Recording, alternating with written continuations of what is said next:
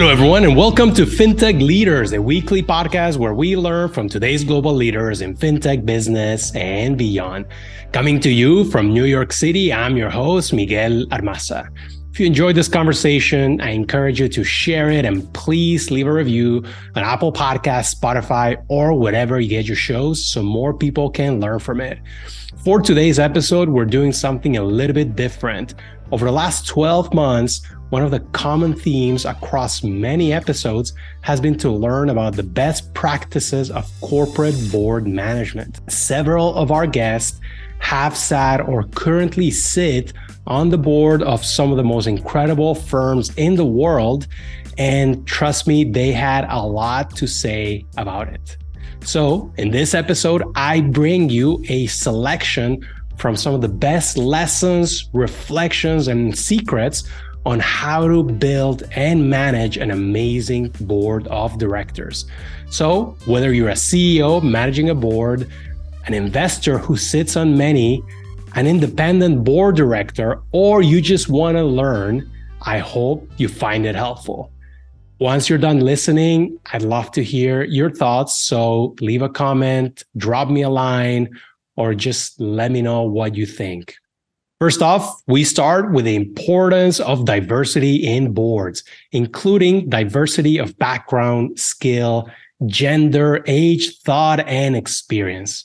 We'll hear from Martin Escobari, co-president of General Atlantic, and Renaud Laplanche, co-founder and CEO of Upgrade, who collectively have sat on the boards of Lending Club, dLocal, XP, Upgrade, Encode, and many more.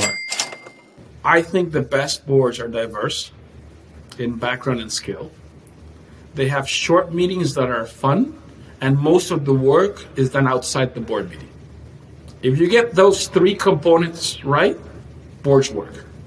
It is very rare that those three components exist, but I'm trying everywhere I go. I believe the real work happens outside the boardroom, and you have to tap into the individual abilities of each board member so that they can contribute to the journey of a company. And the board meeting is 2 hours a quarter, and it is a place for it to be a sounding board for the CEO, primarily. And if he comes to report and expecting a pat in the back, it's a waste of 2 hours. But if he comes with questions, it's a wonderful 2 hours. Diversity obviously matters. Having the different voice and point of view and set of experiences matters. I think probably one aspect of board composition that's not talked about as much, maybe it's not entirely politically correct, but it's really about board members of age, frankly, because I think the sort of natural sort of direction is to sort of go with retired executives just because it's a practical matter. They just have more time to be on board than active executives. And there's definitely a benefit in sort of experience and wisdom and sort of having seen it all. And you need some of that on your board. But I think you also need sort of active executives who also for different generation and maybe a generation that's closer to our employees, to our customers.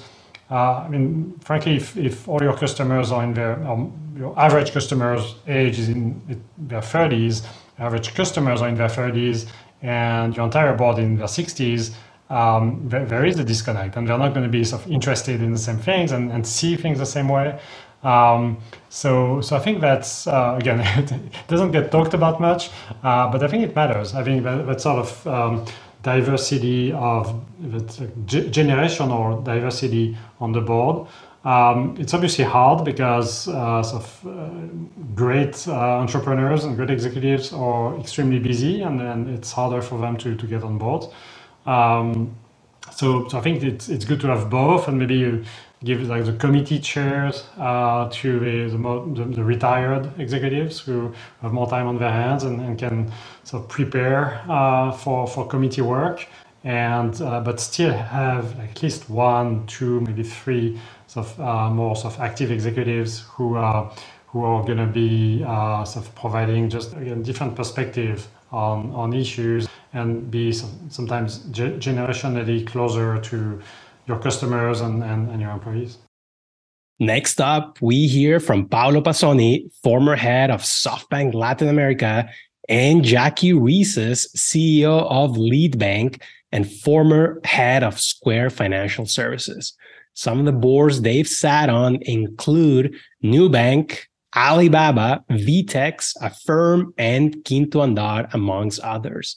In their experience, most of the work of a board is done outside of the actual board meeting, and smart preparation can be crucial for a productive meeting. CEOs should also remember that the purpose of a meeting is not to show off, but to seek feedback from the group.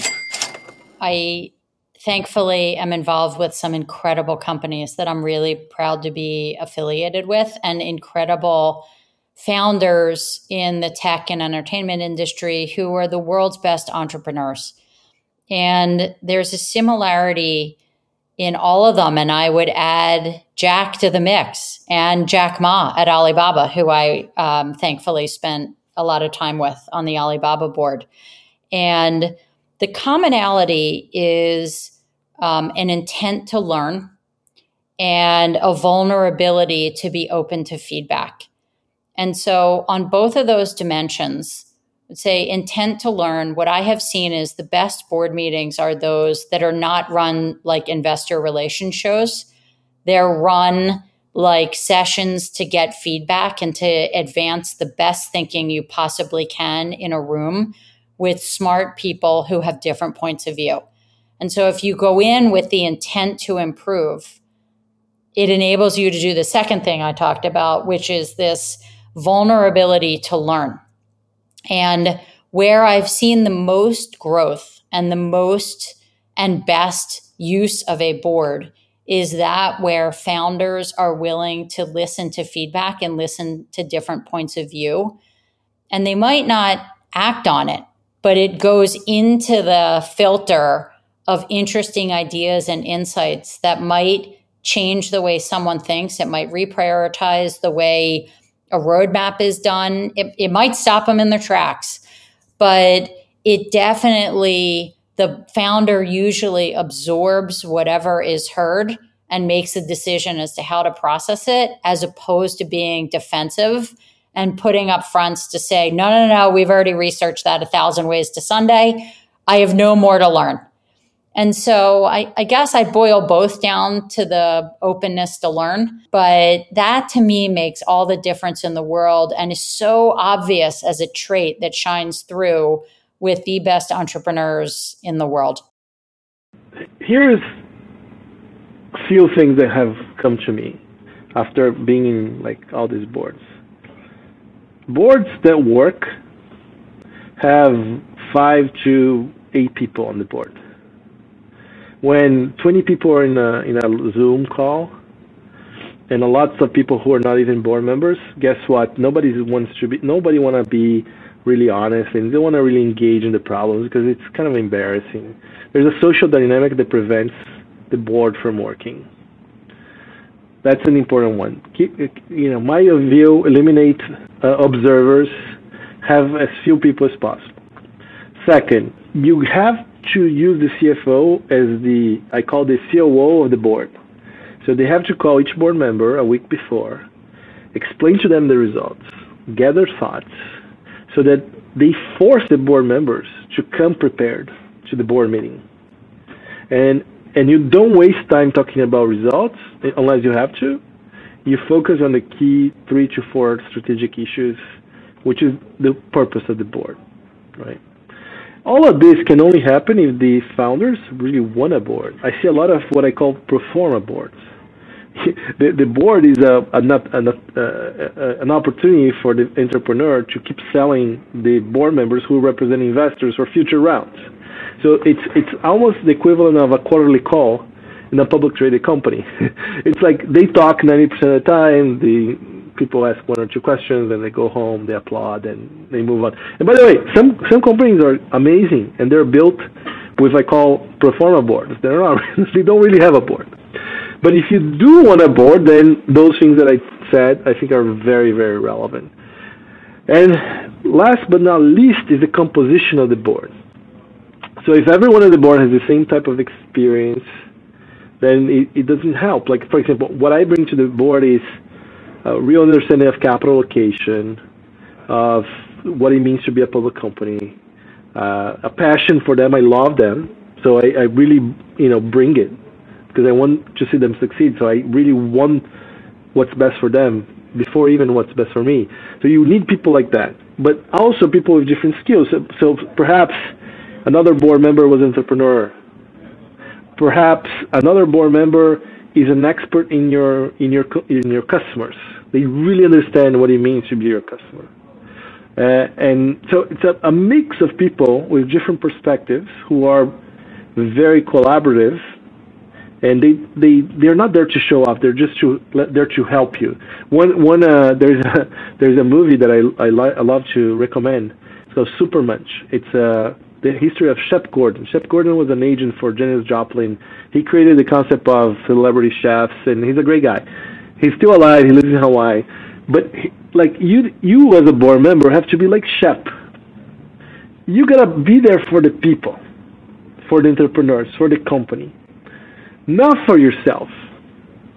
You have to be this person that connects everyone. You have to be always thinking about them and serving them. You want board members who are a little bit like that. I think that's my recommendation for a great board, in a nutshell.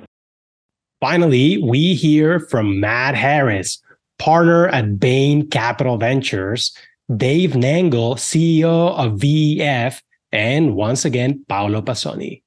They've sat or currently sit on the boards of Billtrust, JustWorks, Creditas, Phoenix, Acorns, Confio, and many more. They argue that entrepreneurs should create a board as early as possible, even if it's an informal one, and that great boards are as functional as any other great team at the company. So you should always prioritize the caliber of board members over the size of the investment or the valuation.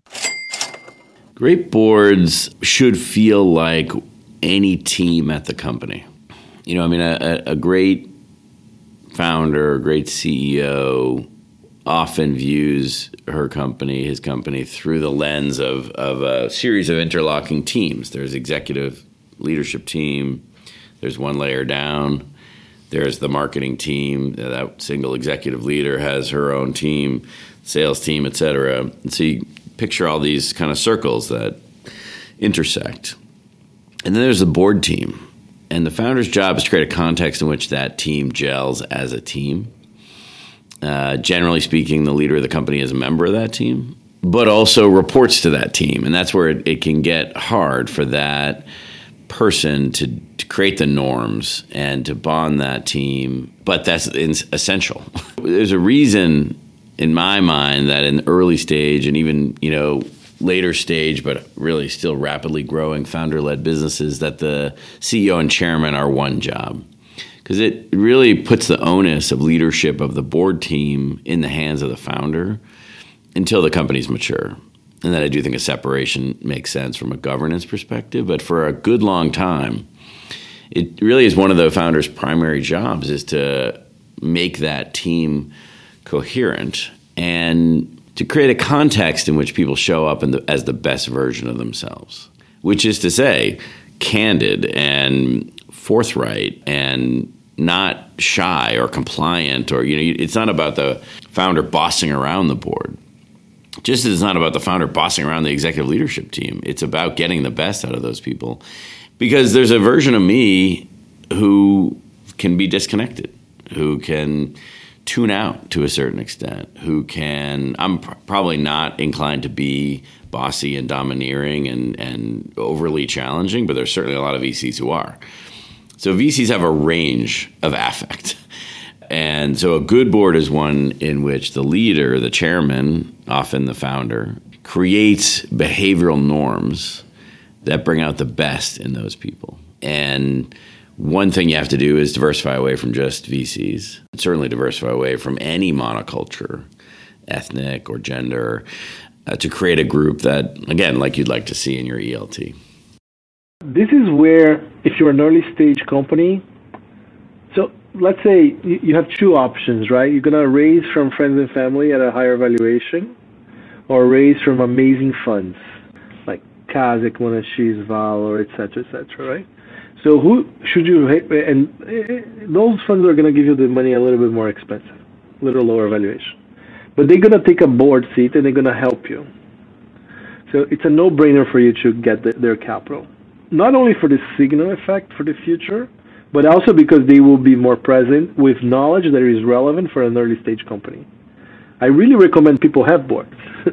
But let's say you did the thing where you were more scrappy, and as soon as you can, you need to invite really good entrepreneurs to your board. As soon as you can, you need to get the global expert in whatever you're trying to do to be on your board, because those people will bring invaluable insights and will help you avoid basic mistakes, help you think through it. And you don't have to call it a board. You can call whatever you want, right? And it doesn't have to be everyone in the same meeting. It can be one-on-ones.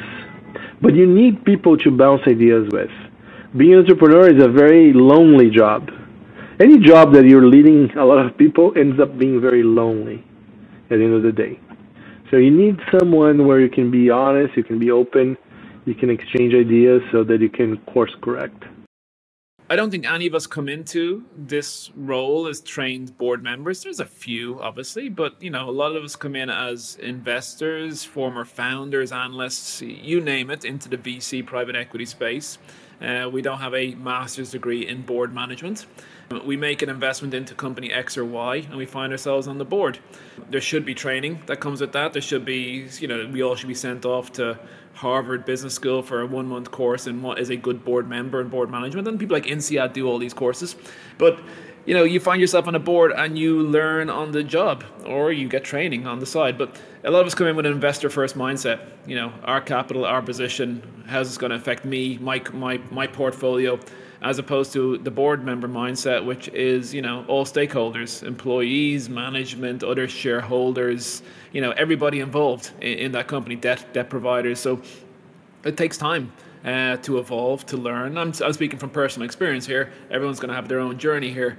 But it is very hard to sit in a room where maybe your personal investment is not going to do well from a decision, but that decision is the right decision for the benefit of the company and all stakeholders, and you have to make that decision, and you have to, segregate yourself from the investor hat to the board member hat and balance those. And I guess where the horror stories kick in is with people who can't separate those two hats. And that gets very difficult and tricky, where they think about themselves and not about the company first. And I get that, and I get the forces. And then you add to that it's mainly, most companies are an all-male VC suite of board members. So you get the alpha content in the room too. So there's a lot of mixed effects from that. So companies that do break out, that do get bigger, that do move towards IPO, are ones that start to mix their board up. You get the balance between every aspect of ESG and different skill sets kicking in, and it gets to be a better place as it moves towards IPO. But in that interim period, in the growth period, it's interesting what you see from all parties. But I guess I'm quite lucky to be on boards in I said Konfio and Creditas, 2 names in LATAM. And some of those boards, can be quite an education when you get the guys from, the guys at SoftBank LATAM, for example, or the Kazakh guys, or the QED guys, who hold themselves in very high regard and add a serious amount of value in those board meetings. So, big fans of sitting on boards with people like that, which are company first. Now, obviously, the investment is part of that, but company first, and you learn a lot. Folks, thanks for tuning in, and I hope you enjoyed this great recap episode about board management from, honestly, some of the most impressive business leaders in our industry. If you want more interviews, make sure to subscribe, follow, and leave a review on Apple Podcasts, Spotify, YouTube, or whatever you get your shows. It helps and means a lot. And if you have any suggestions or thoughts about the show, just drop me a line. Signing off till next week, I'm your host, Miguel Armaza.